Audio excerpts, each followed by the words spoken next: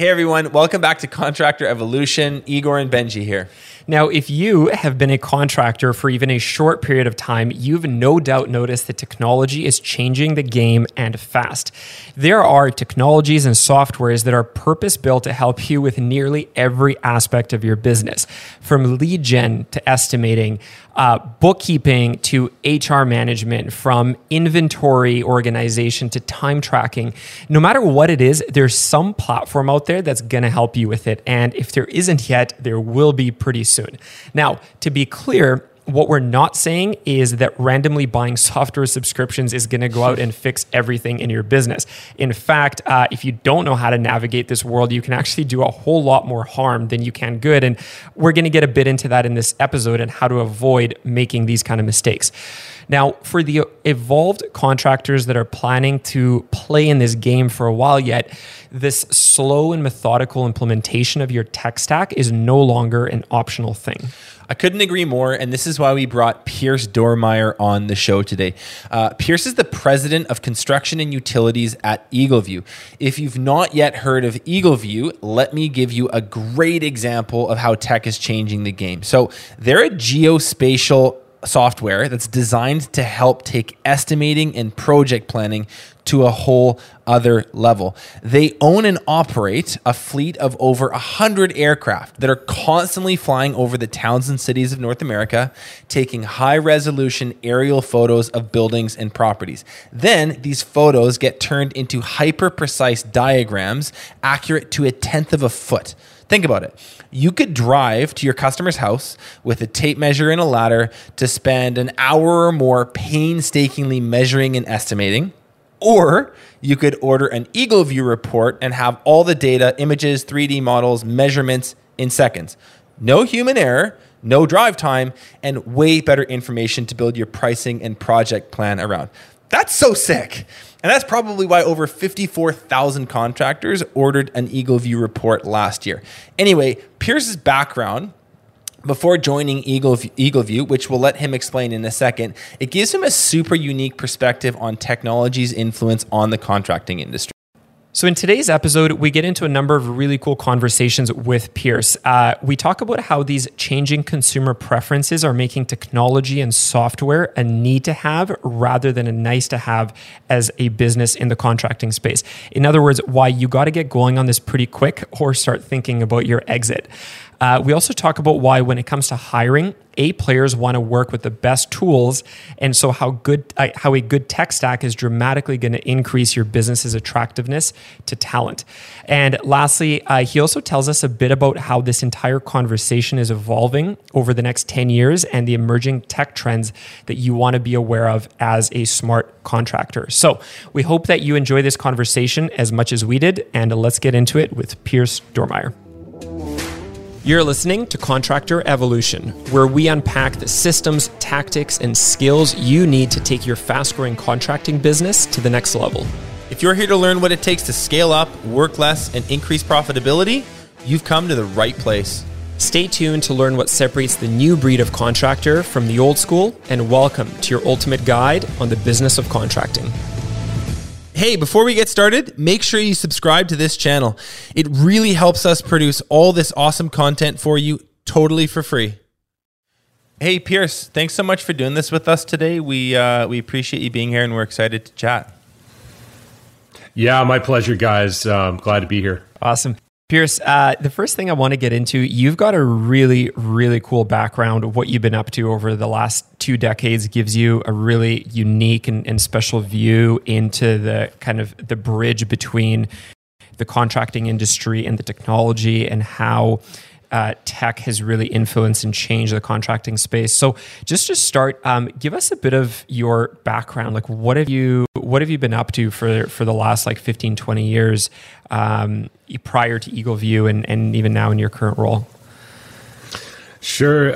Well, I'm a recovering engineer. I went to school and came out with an engineering degree in the medical space actually. And I took a call and somehow I end up in the roofing industry for 20 years. But it's been great. I started out with a little company called Elk which was acquired by GAF about 15 years ago. And I was a territory manager repping shingles in a section of Florida, and I just really loved it. I really loved I love that gig. I love that company. Honestly, if that company were still around, I'd probably still be there. But one of the things that just struck me as just being a really good fit was I'd been used to dealing with doctors, and now all of a sudden I'm dealing with these contractors, and this opposite dynamic showed up around. Whereas you're dealing with a surgeon, the first thing they wanted a salesperson to do was get out of their site and get out of their office, and it was just one of those really difficult sort of grinds, especially when you're starting out. Conversely, when I was in the roofing industry, I would show up and hopefully with something useful to say, some piece of information, calling on contractors. And my value was how often I was seen, right? And what I could teach, what I could bring, any kind of insights. So I got this feedback loop, this really powerful feedback loop started to form, and I realized I just really love this community. So after I worked at Elk and GAF for a little while, I actually started an ad agency. We did a lot of branding and positioning for really companies all across the industrial space, but construction was a big one.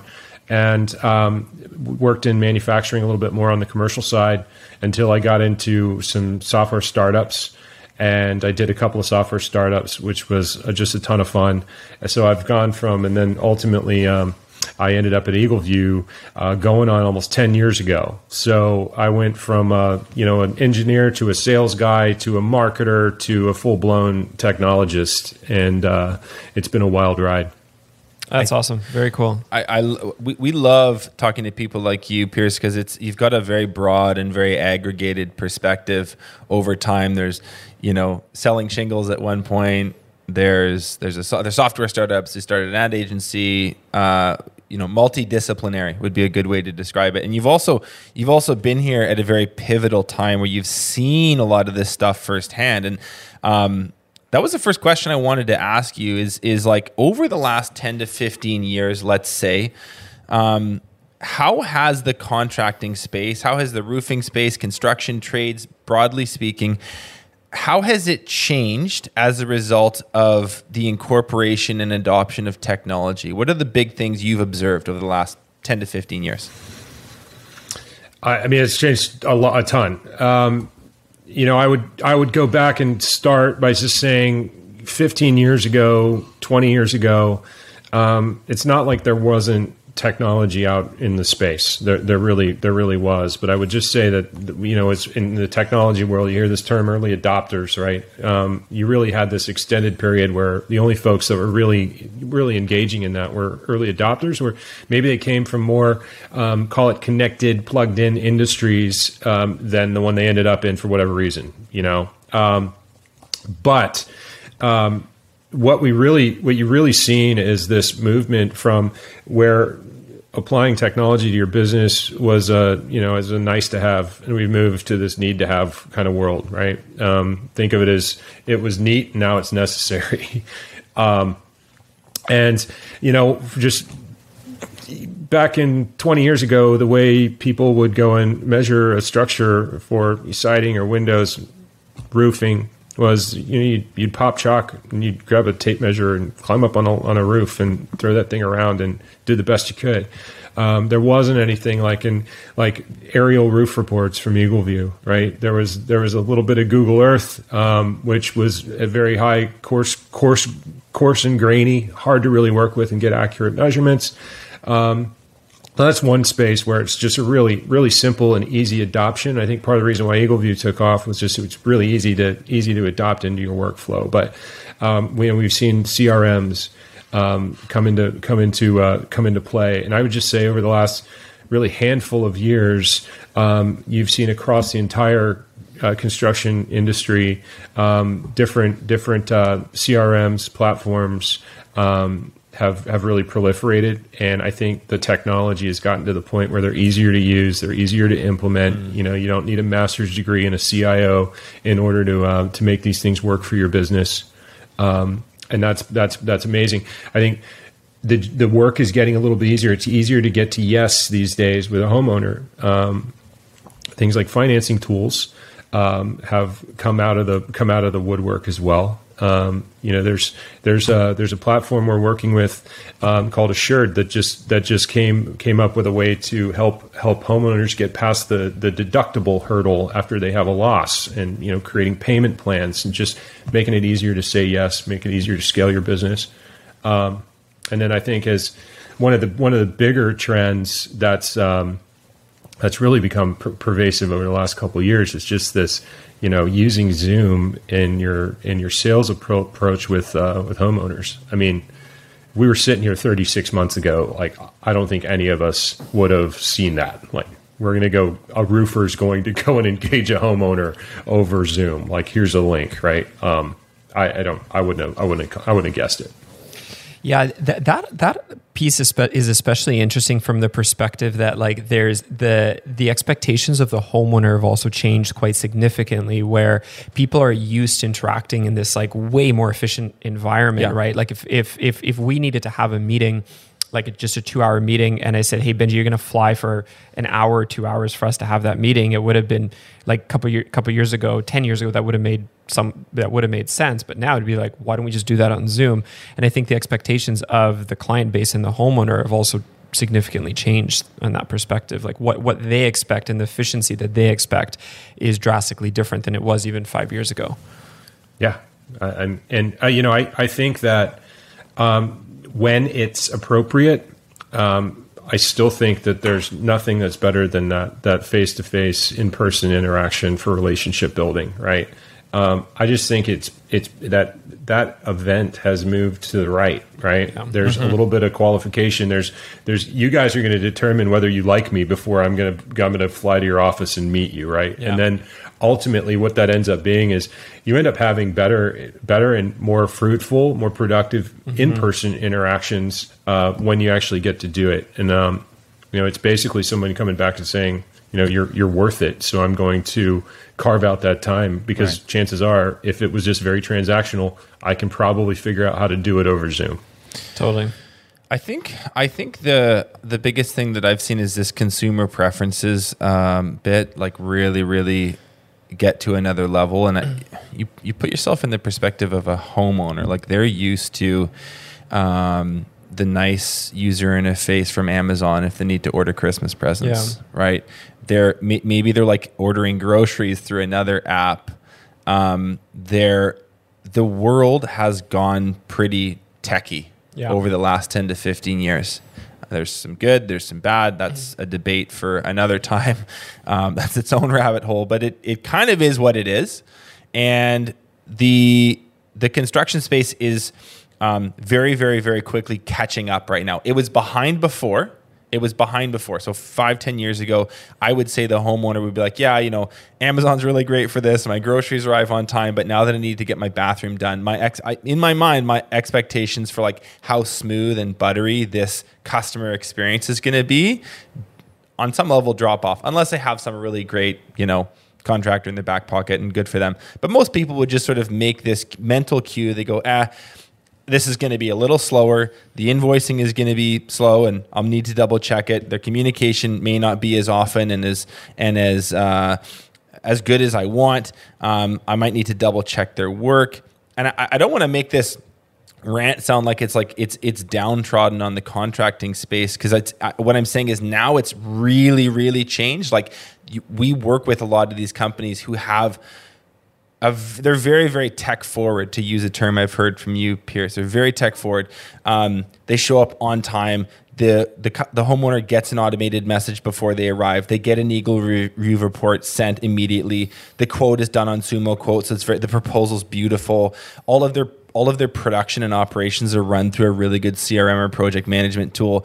And so these contractors feel like Amazon did 5 years ago. And so I think that is happening very quickly. And if I were to try to answer that question, it's just like, why is it no longer a choice? It's like, that's why. It's like, because your competitors are doing it. And if you're not, it's just going to be really, really, really tough here over the next few years. Yeah, it's like any other business in any other market, right? Like you're basically like you're in a market where you're competing with a set of competitors, and if those competitors are smarter, faster, more tech forward, the way that they present and come across to the customer is stronger, the quality of delivery is stronger, they're going to win. Right. And there's so much more to lose now if those things aren't in place. Like I remember in, 2007, 2008, I was doing, it was like over 1,000 estimates and proposals.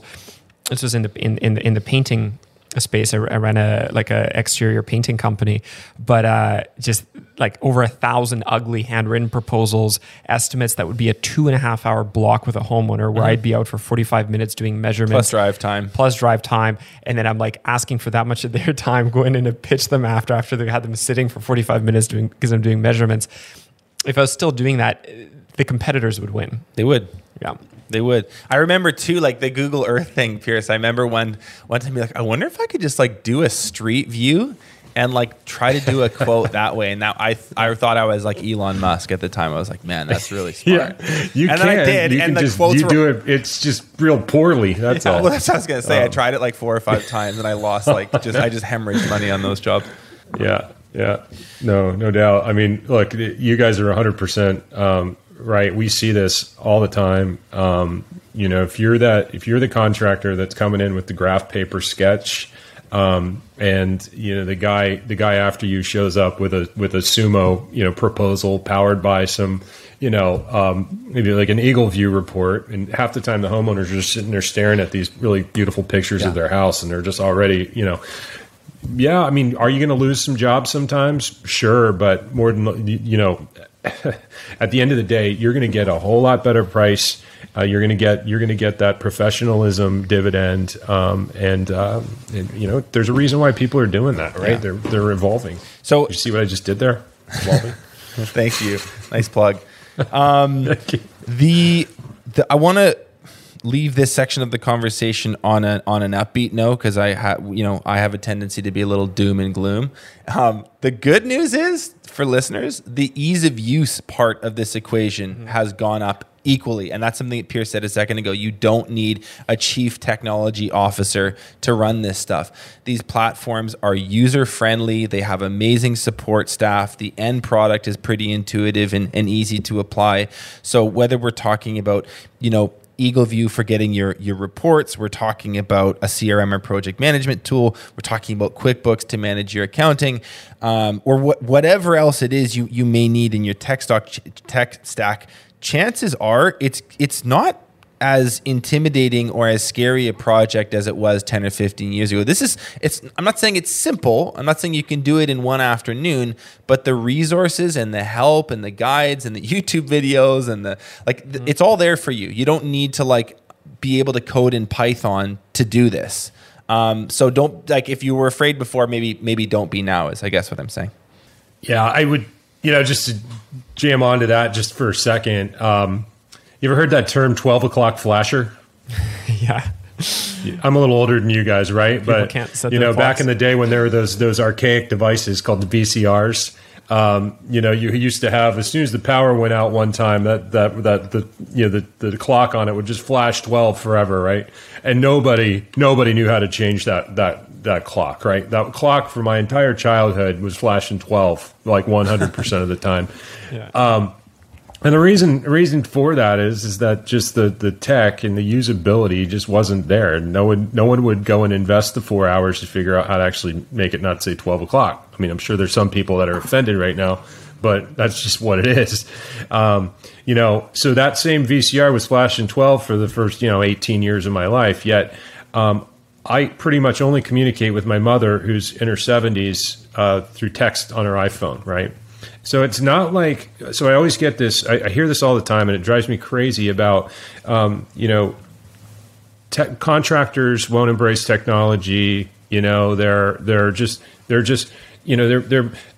not going to embrace technology because they're not the kids, the geeks, whatever. And that's not true. It's not true at all. It's just that the technology hasn't been good enough, right? The usability has sucked. So people won't invest that kind of time. And then, there was this whole revolution around usability, which was kind of led by Steve Jobs and that iPhone, right? And that one button. and it changed everything, and it set that standard. And now everybody from homeowners and building owners all the way up the value chain just expect us to be able to meet them on their chosen field of play and use the tools that we can use in order to get the job done efficiently. So that's what our charge is, right? Is if we're not getting the adoption, it's not our customer's fault, right? It's just because we didn't build the product well enough. 1,000%. So, given everything we just kind of discussed, it's no longer optional. What do you think contractors stand to lose if they don't sort of get with the times? Like if someone is, and I don't think many of our listeners are this type of business owner, but if you're really like a staunch old schooler and you're going to do that from now to the end of time, like what do they stand to lose? And do you have any examples of sort of early adopters or late adopters that might add some color to that? Yeah, I mean, I think, well, what do you stand to lose? Well, the one thing that you can't get any more of is time, right? So if you value your time and what you can do with that time, then I mean that's the main thing that you should be thinking about. And really, if we're talking about software or really any kind of efficiency, any kind of solution, really that's what they're selling, right? They're selling an automated process that gives you more time to do other things with. And that can mean different things to different people. It can mean that, you can scale your business faster, you can make more money, you can do more with less. It also could mean that maybe you don't have to do as much and you can take that time and put it somewhere else, like your family, right? So I think it's really important to keep that in mind. That's the number one thing. But you're ultimately going to lose sales. You're going to lose customers. You're going to lose employees. You're going to have a more difficult time engaging in the workforce, engaging with the workforce challenges. I mean, you've got salespeople now that are used to using tools like Sumo Quote, and if you're looking to go and expand into a market and hire somebody, they're going to be a whole lot more difficult to bring on board unless you have the the right stack that they can go out and do their job with. So yeah, I could keep going on for hours about this topic. I love the point you made at the beginning there of like that time is the ultimate finite resource. Like you can't get back any of it, and I think the important thing to also realize is that you lead a team of people, right? So there's the fact that you have a finite amount of time, but so do all of your staff. And I mean, ultimately your job as a leader is to lead your people in the most efficient way where you're able to deploy the resources of their hours and their days in a manner that's as efficient as possible. And when I think of even our business now, because of the technology that we've implemented in all aspects of it, in all departments, we're so much more efficient. Not just me, but every individual in the organization is so much more efficient in the way that we communicate. Like the speed of our work is just so much faster because of technologies. So yeah, I think there's a huge multiplier effect. It's safe to say you're not saving your own time. That time proliferates and multiplies through your entire organization, and the more complex it gets, the higher the cost of not doing this is. It's one thing to do things pen and paper if it's you and a helper, but if you've got any sort of org chart developing, the idea of not having this becomes pretty painful. And I would agree with you. Like our output as a team it's tremendous. We have tools for everything, making these little flow charts, communicating through Slack. When we need to track a certain metric for our marketing thing, we have something for that. And it's all, then you get LastPass, man. Don't even start on LastPass. I love LastPass. People hate it, but I think it's great. Then you have access to all of it because your passwords are stored. It's a cool feeling when you have this stuff. It's a little bit, maybe this is kind of silly, but it does feel a little bit like it's the business version of having one of those exoskeletons when you can you hop into that big machine and go to battle. It's like you have these business tools, these business weapons that you can use and deploy really, really easily. Yeah. No, I hear you. I think you asked me too. You asked me, you were some stories about some early adopter kind of customers. Yeah.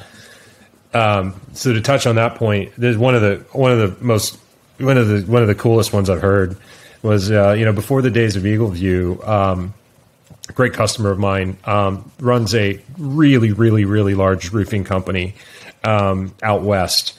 And he recognized that, the particular architecture, the prevailing architecture in these areas, big, steep pitch roofs. And it was taking a really long time for people to hire people that wanted to climb up on these roofs and measure roofs and get all this stuff done.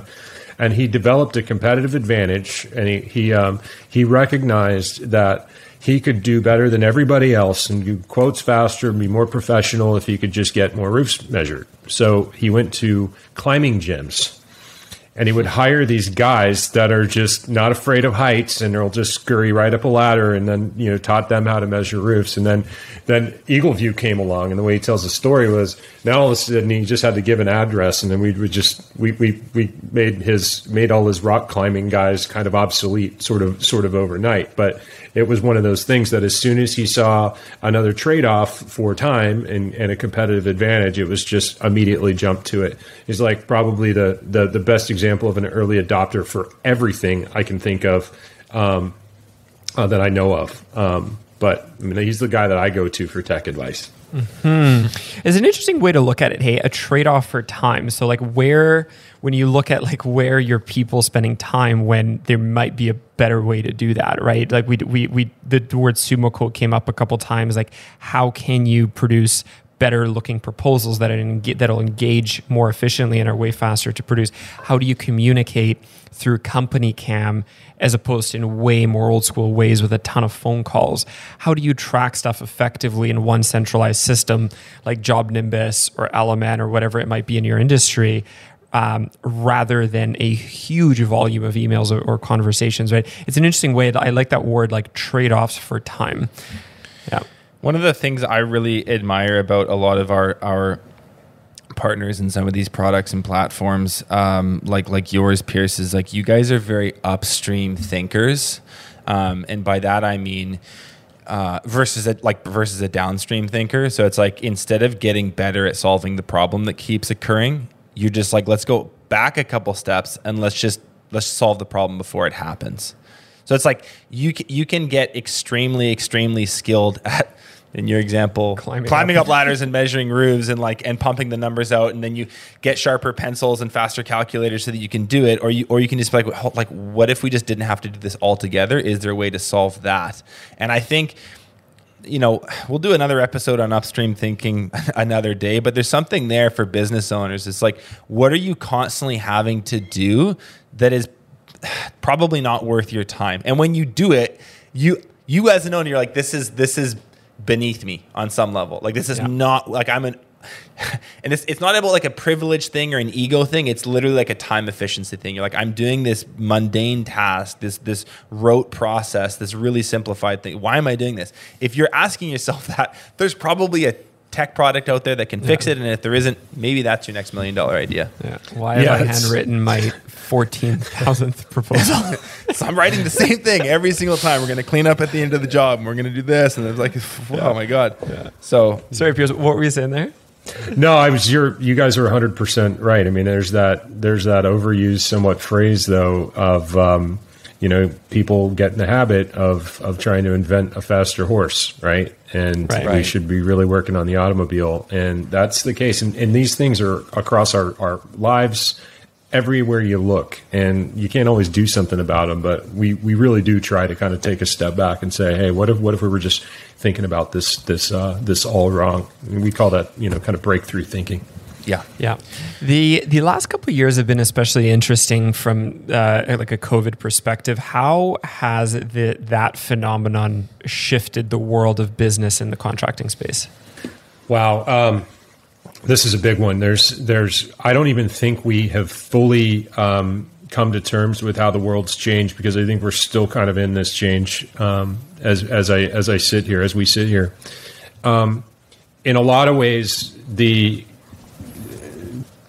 presence of COVID, specifically with more people being working from home, has put a lot more focus on the home, and in a lot of ways, it's been pretty good for the business. Frankly, I've got another contractor buddy of mine who's just been talking about how his sales closing ratios are through the roof these days because he's not doing as many one-legged sales calls anymore. Like mom and dad are home. They're working in separate sides of the house at their job.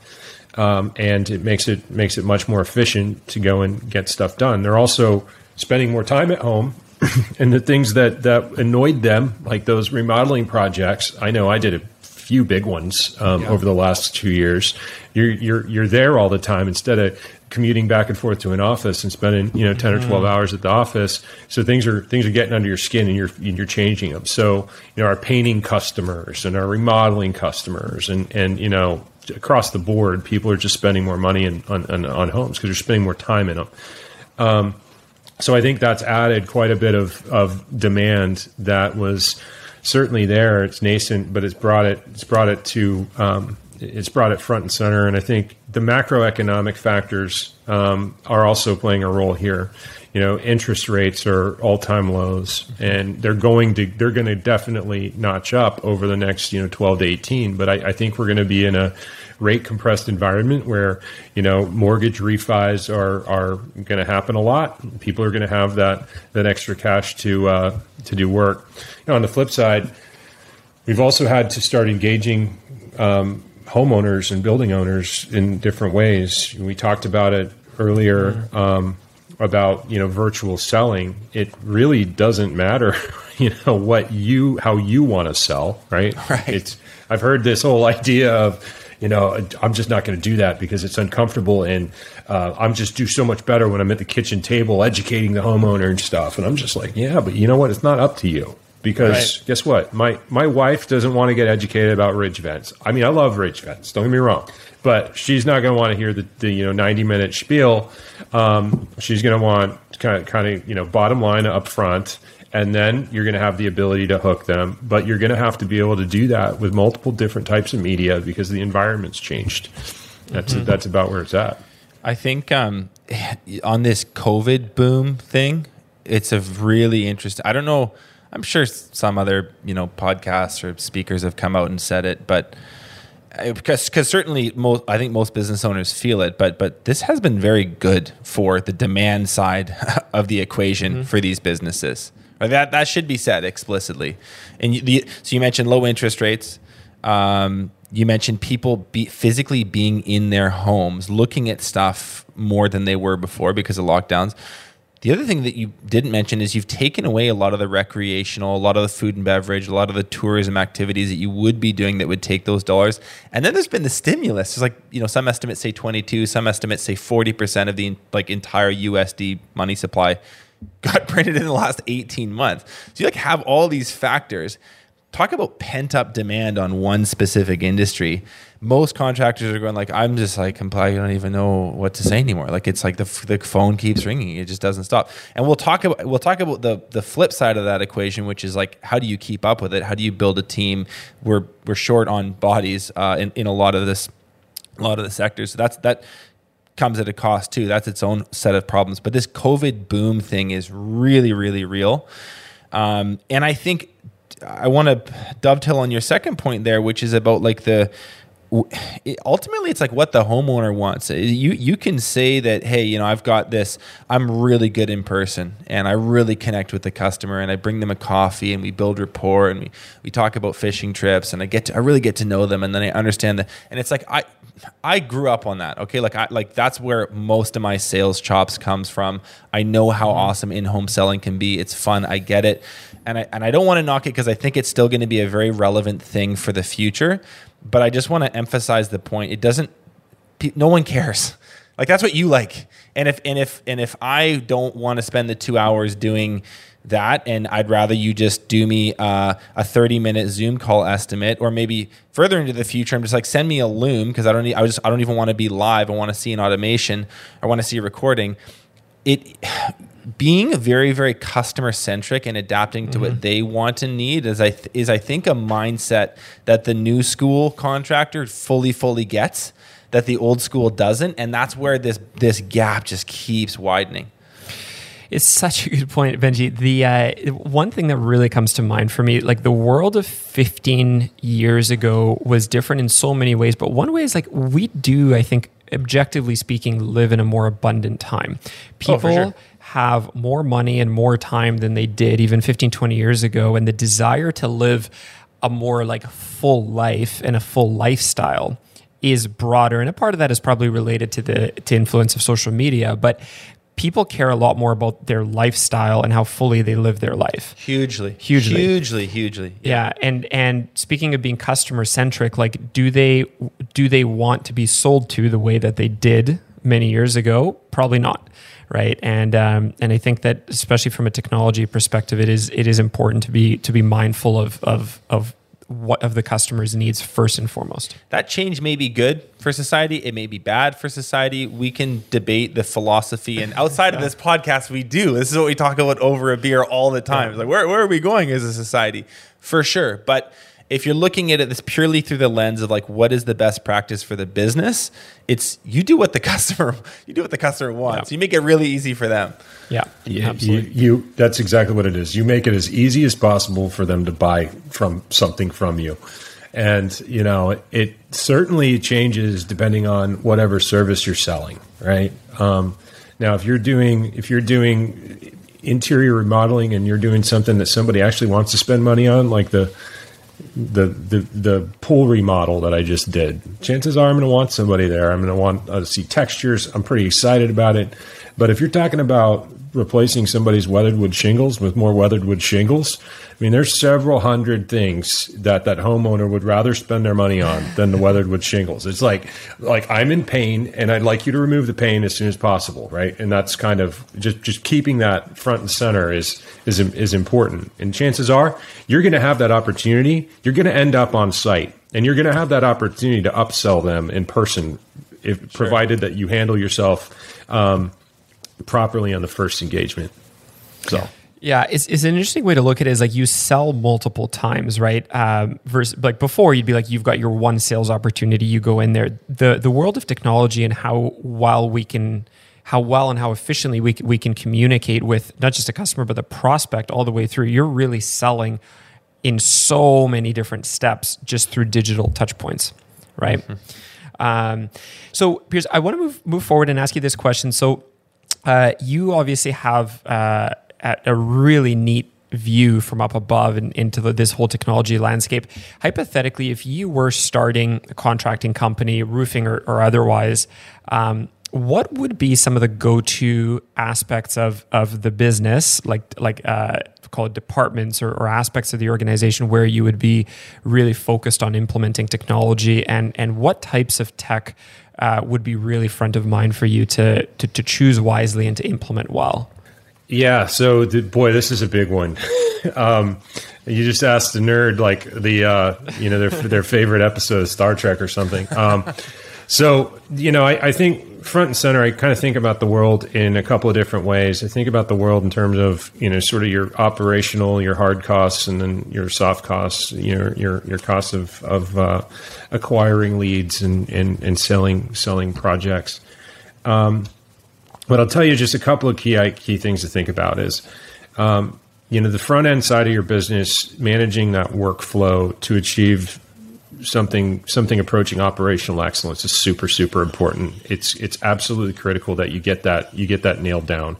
The CRMs are really, really critical to that mission, and there's a lot of things that go into selecting the right sort of platform that you can then build off of. And it really goes into what is your main function? What are the trades that you're working in? What are the areas you want to expand into? If you're a remodeler, or are you a pro roofing contractor? Are you a siding guy? Are you trying to get into solar? What are those things that you need to be able to work with? And those same questions show up in adoption issues if they're not handled at the beginning. So I get the appropriate CRM, and which one I choose would be dependent again on what am I focused on. And again, think about insurance work and how you're working with things like Xactimate or Symbility, and how you're going to negotiate supplements and whatnot, and how that's different from a very retail market, right? So So that's one area, and I think that's a really important space. On the measurement and estimating front, that's where you're really going to impact both your soft costs, your selling costs, as well as your operational costs.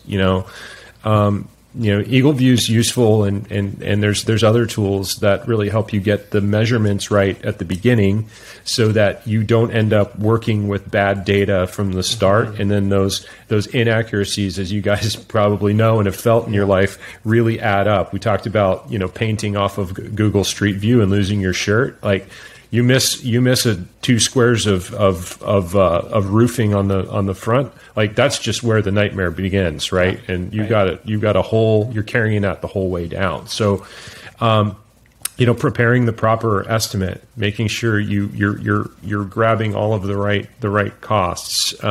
Also really important. That's this kind of idea of total quality management and really building that into your process up front, carrying it all the way through. If I'm going into business, I have a real sharp eye on the marketing side of things. I'm hiring content strategists, which are easy to come by because everybody wants to be one. Right? Yeah. They're not particularly inexpensive, but they're important. You would be investing in tools like Hootsuite so that you're able to manage your posts across many different social media outlets. And candidly, I know I'm hearing people that are driving down the road in their trucks and they're just like, I don't do that social media. Well, guess what? I don't have a Facebook page. I got social media going all the time for the business, right? You have to. It's not a choice anymore. Yeah. So it's not just neat; it's absolutely necessary at this point. So you're also looking at where you're getting your leads, right? There are days, and there's still a strong case to be made for direct mail, largely because people have stopped doing a lot of it, so it's hitting. But there's really understanding who are you marketing to and what are the tools. There's a lot of AI out there. And services popping up that enable you to better qualify the homeowners that you want to reach before you start your social ad spend. And that's hugely beneficial from an ROI perspective. Though that's across the course of a year, that's like adding a salesperson, right, to your business. So just because you understand the audience, just because you understand who you're trying to communicate with rather than blindly spraying and praying. Yeah, I mean, you want to market to a zip code, and you got pick the number 20,000, and just being able to just filter out people that are renting and certain income brackets that match maybe what your what your target what I think you would call your ideal customer profile is. Yeah. Have you even defined what your ideal customer profile is? Do you really feel like you know that person, and then targeting your marketing appropriately, both from a content and design perspective, as well as a distribution and deployment perspective. There's a lot of tools. And I guess before I just keep going long-winded on this particular topic, there's one light bulb moment that we have a lot of times when I'm dealing with contractors. And this idea that you're not just selecting one tool, right? Mm-hmm. You're operating a stack. Right? That's the geek word for it. You're operating like a sales stack. There's a marketing stack. There's probably an ops stack. And that's just a set of software tools that speak to each other. They integrate. You're going to want, if you're operating Job Nimbus plays really nice with EagleView, and it plays really nice with SumoQuote. It plays really well with Company Cam, which are all really critical tools for you to operate that business. So it's not like you're just picking one. You might implement one at a time, right, to make sure that it's working for you. That's the best practice. But you're really thinking about what are all the things that need to work together in my business in order for me to achieve that flow, automate, reduce errors, and ultimately find that on the other side in the form of profit. Mm-hmm.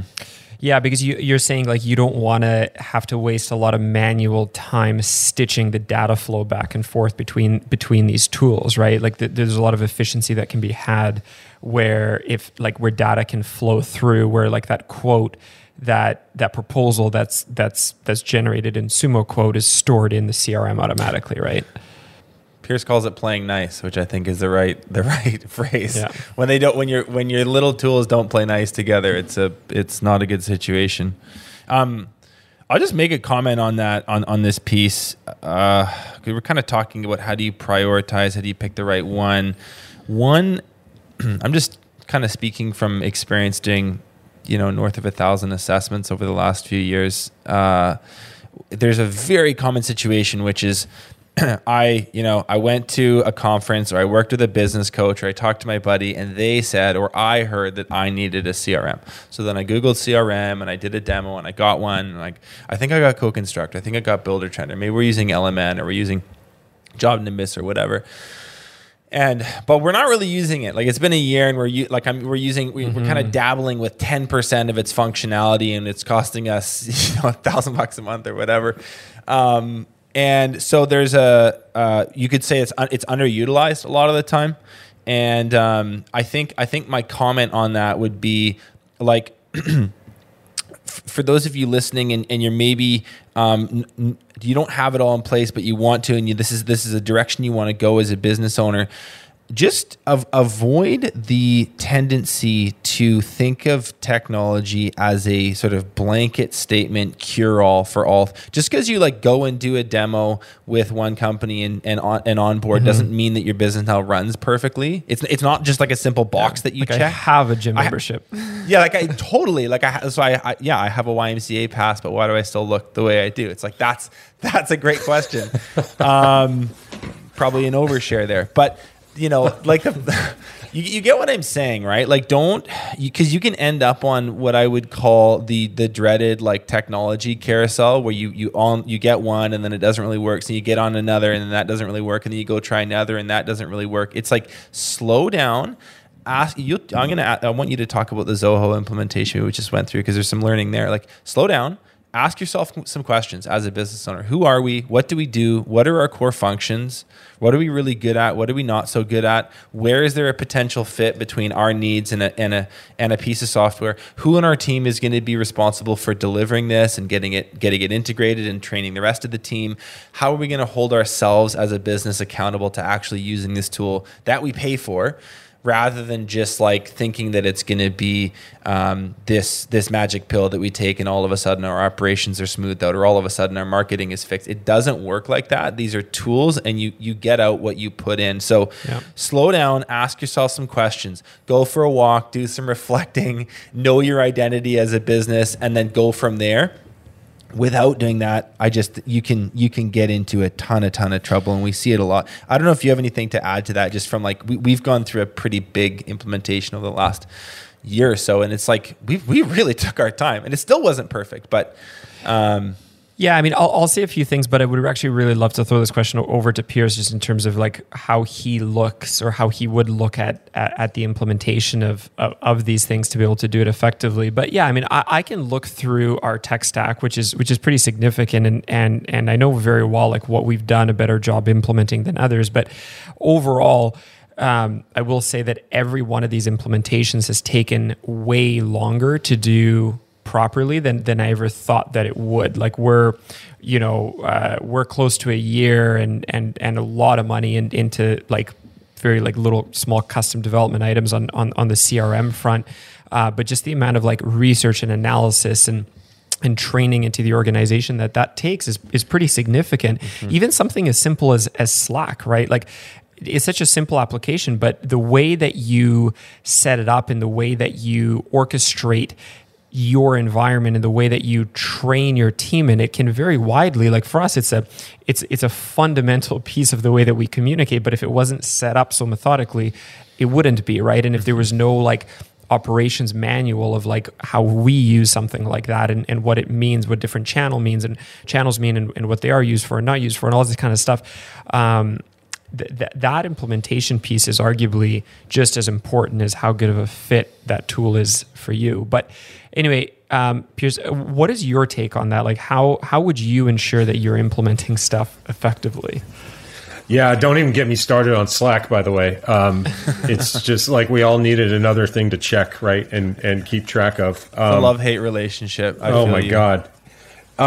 Yeah, so I think you guys pretty much nailed it. But when you start looking at there's a couple points to this. When you're starting to look at implementing some kind of software change, especially if it's like a platform and a real kind of all-encompassing tool, it's going to be disruptive for your business.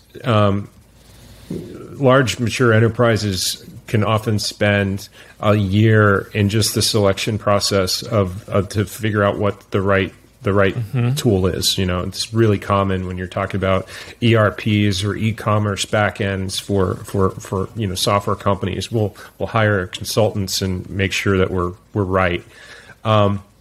And you also naturally outgrow these things over a period of time, and your business changes, and then you might need to make a change in those tools. But ideally, you're not doing that you're not making a change until that the business changes in a material way, and you have to. Mm-hmm. So again, doing your homework and then reaching out to folks who know in the industry. We're kind of in one of these interesting areas where we're not a SaaS, CRM platform, but we integrate with just about everybody, and we tend to kind of know what we're doing. So we're always happy to kind of help guide people or give you things to think about. That's just sort of what we do.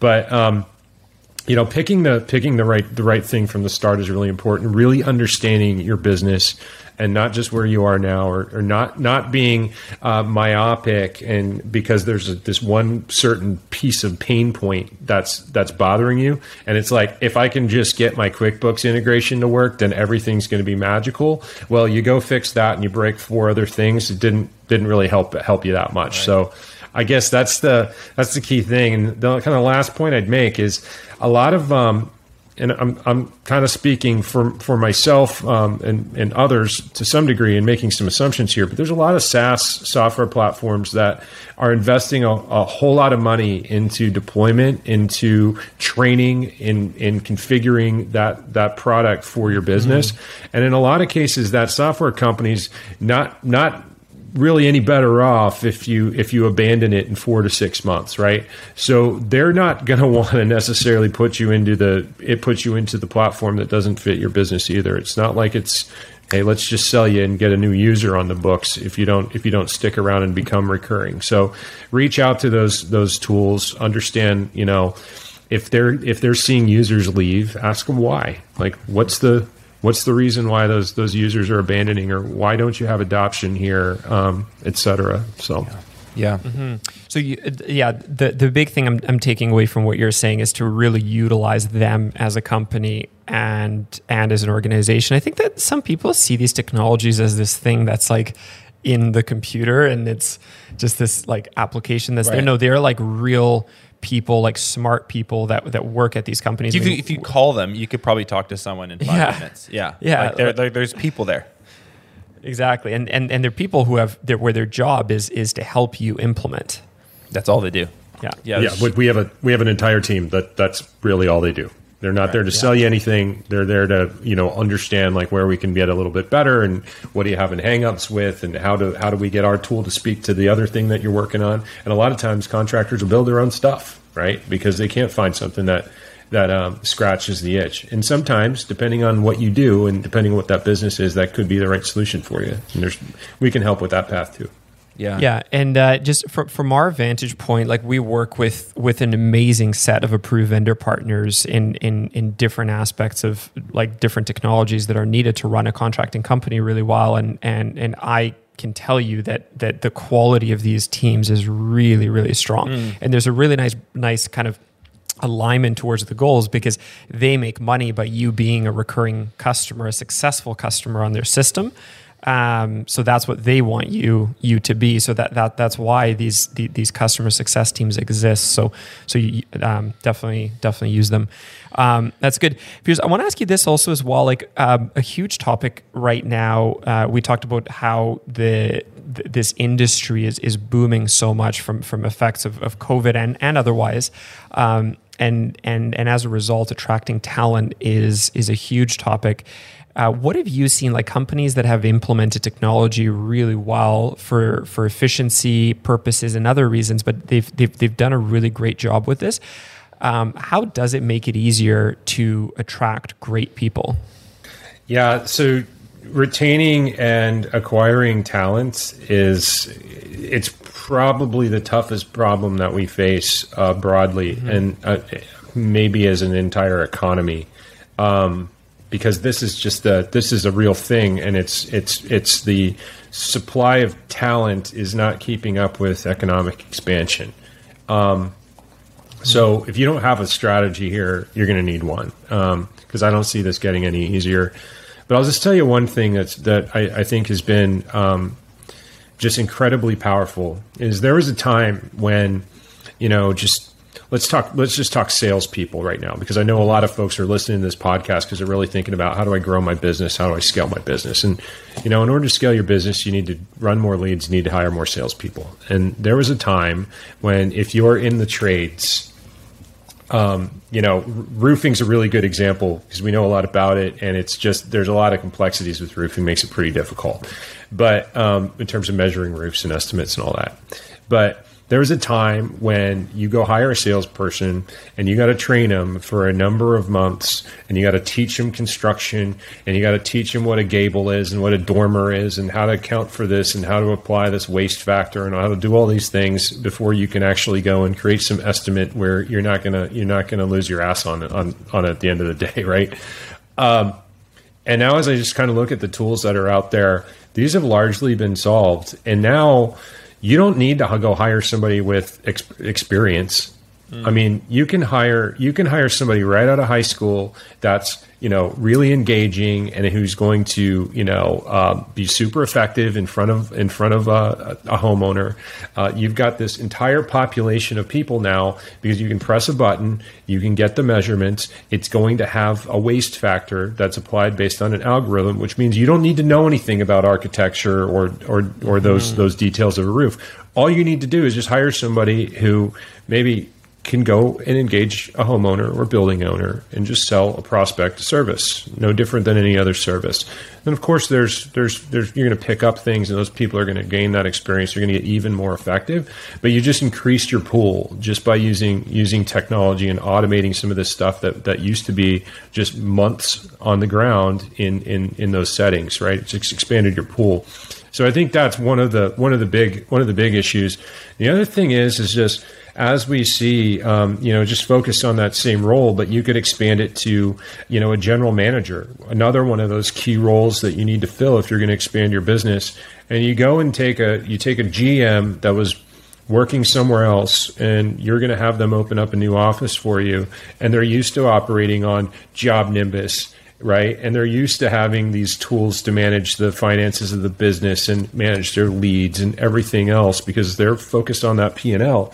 And then you kind of put them back in and you're saying, hey, well, we've got this Excel spreadsheet that we've been working off of for the last 14 years. And this is the file cabinet that we use over there and the coffee. Yeah. It's like, do you think that GM is going to come work for you?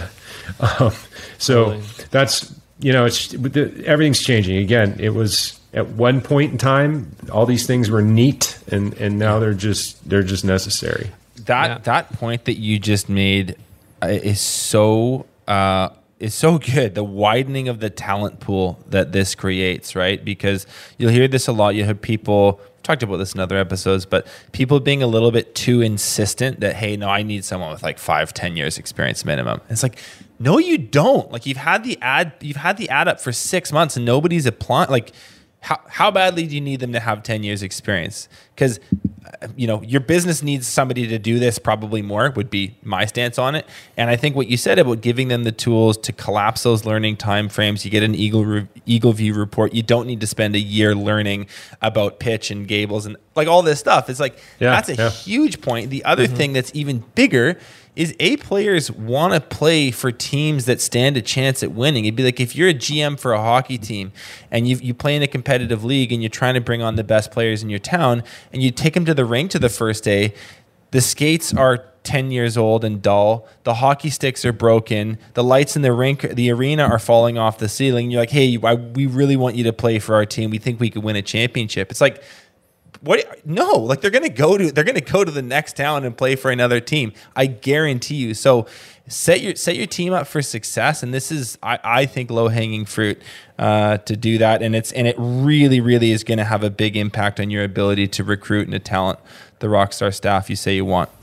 this is, again, this goes back to faster horses. But I got a guy runs a national remodeling firm. He won't even hire people with experience in the trade. Says they bring too many bad habits. Too hard to break the habits. Can work way faster with somebody with experience from another industry. Wow. And this guy's, I don't know, at 45 locations, I think he's got a point. So just food for thought. Wow. Very cool. Piers, just to close, I want to ask you this. We've talked about a lot of cool stuff. The experience and vantage point that you have on this topic is tremendous.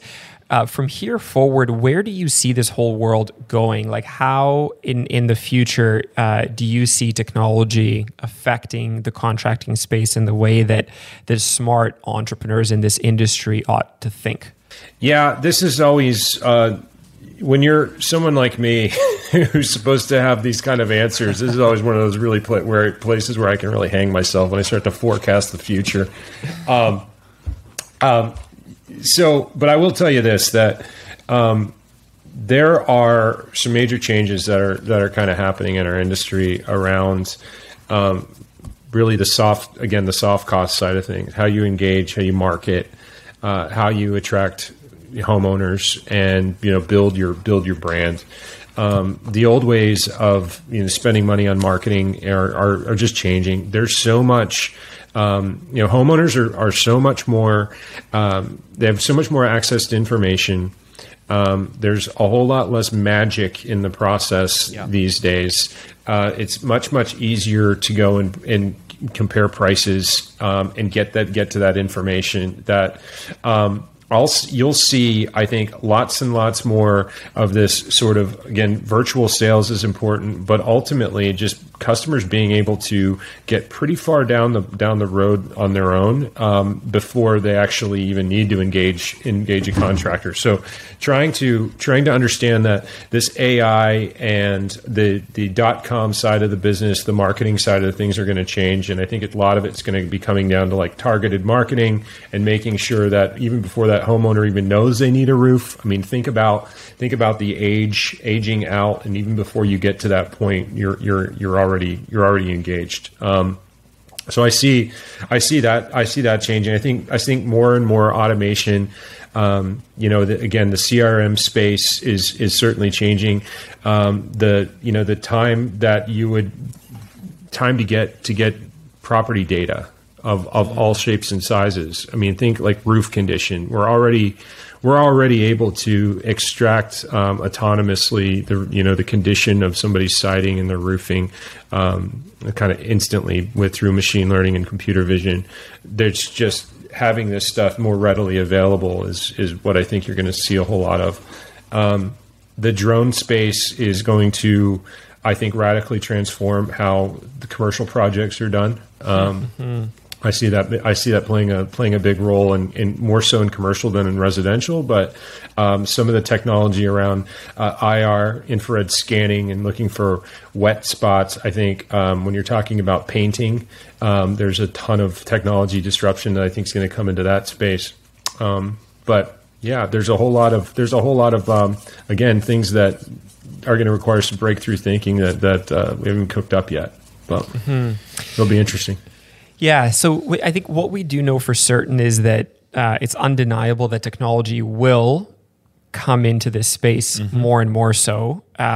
Exactly how, no one can say, but the fact that it is for certain. And as an entrepreneur, the one thing that I think and that I'm really taking away from this conversation that you kind of need to have as a part of your tool belt is the ability to look at your business, the entire landscape of it, and say, where do we have the opportunity to increase productivity? And the term that we use is these like trade-offs for time, like where can we implement technology to be more efficient, and to ask those questions and answer them while to be able to evaluate technologies effectively, as both of you guys said, and then to everything Piers was talking about, to be able to implement them effectively. I think we look at certain skills in the entrepreneurial tool belt. Like you need to be able to understand some fundamentals of marketing. You need to know how to recruit. You need to be able to interview effectively. These are all like kind of crucial skills.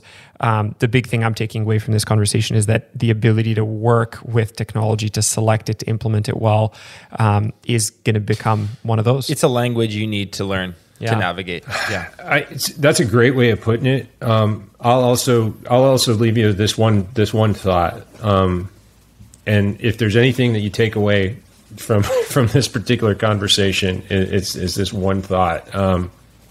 And you should be asking yourself, am I easy to use? Right? Because usability is absolutely the key.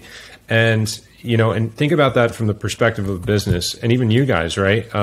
What parts of our process are painful for my target market, for my target customer? What are you getting when customers are filling out the survey after the project? What are the areas that you suspect might be painful, and how can you change? Is it your contracts? Are your contracts a pain in the ass to deal with? How do you work out those friction points and just get more and more usable? Because usability is the key. That's the key to breaking through. And if you've ever had the desire, we always talk about the Tesla.com and how easy it is to go buy a Model S on their website. You should go and check out how easy it is to go and get a solar quote for your home. Right? I mean, it's inside of about 3 clicks. You can have you can tell exactly how much it's going to cost per month to offset your entire power bill and get a power wall along with it.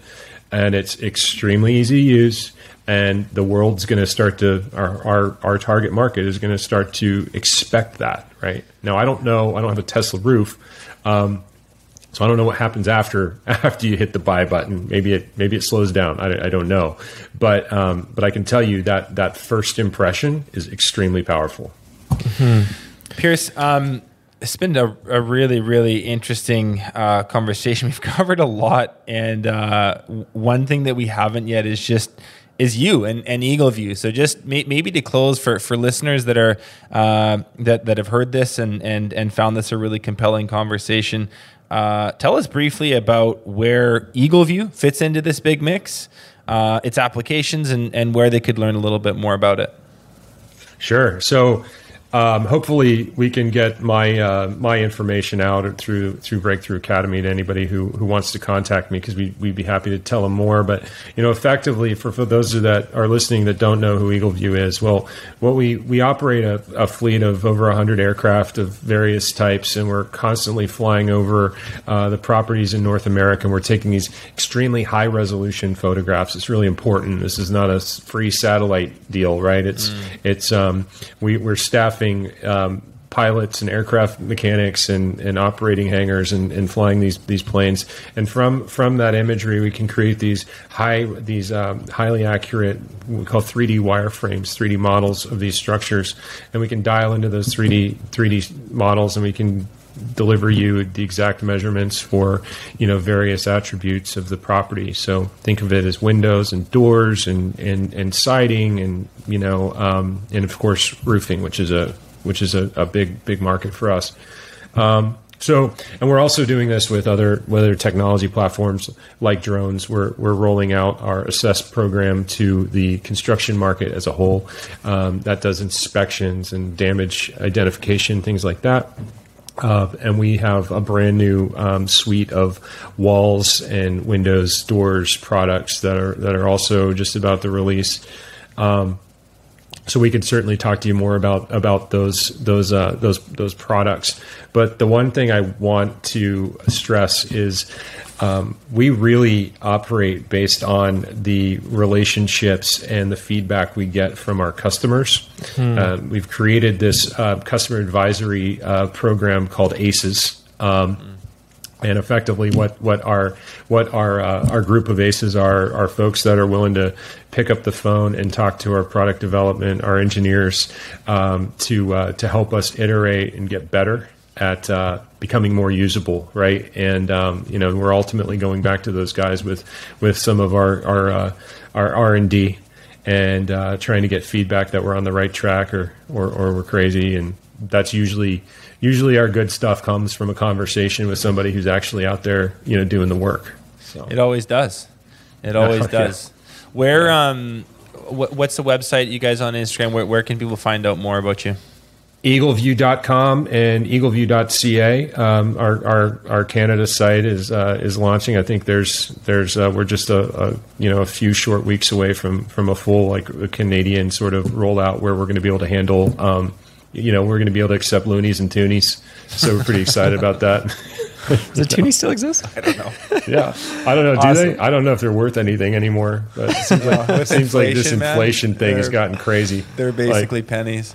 Awesome. Yeah, my daughter uses dollars for Kleenex now because they're not worth anything these days. Awesome. One of the things I said earlier, one of the things I really love about our vendor partners at Breakthrough Academy is just it's great companies, but really great people behind them. Yeah. So, Pierce, it's been such a good chat. Thank you so much for taking the time to chat with us. I appreciate it. Yeah, no, I really appreciate it. And it's just not me. It's all the people behind me, man. I'm just the face. So, yeah. But we appreciate the time. Awesome. Thanks, Pierce. You. Thanks a lot for listening to this episode of Contractor Evolution. If you've already subscribed to our channel, consider sharing this episode with another contractor who you think needs to hear it.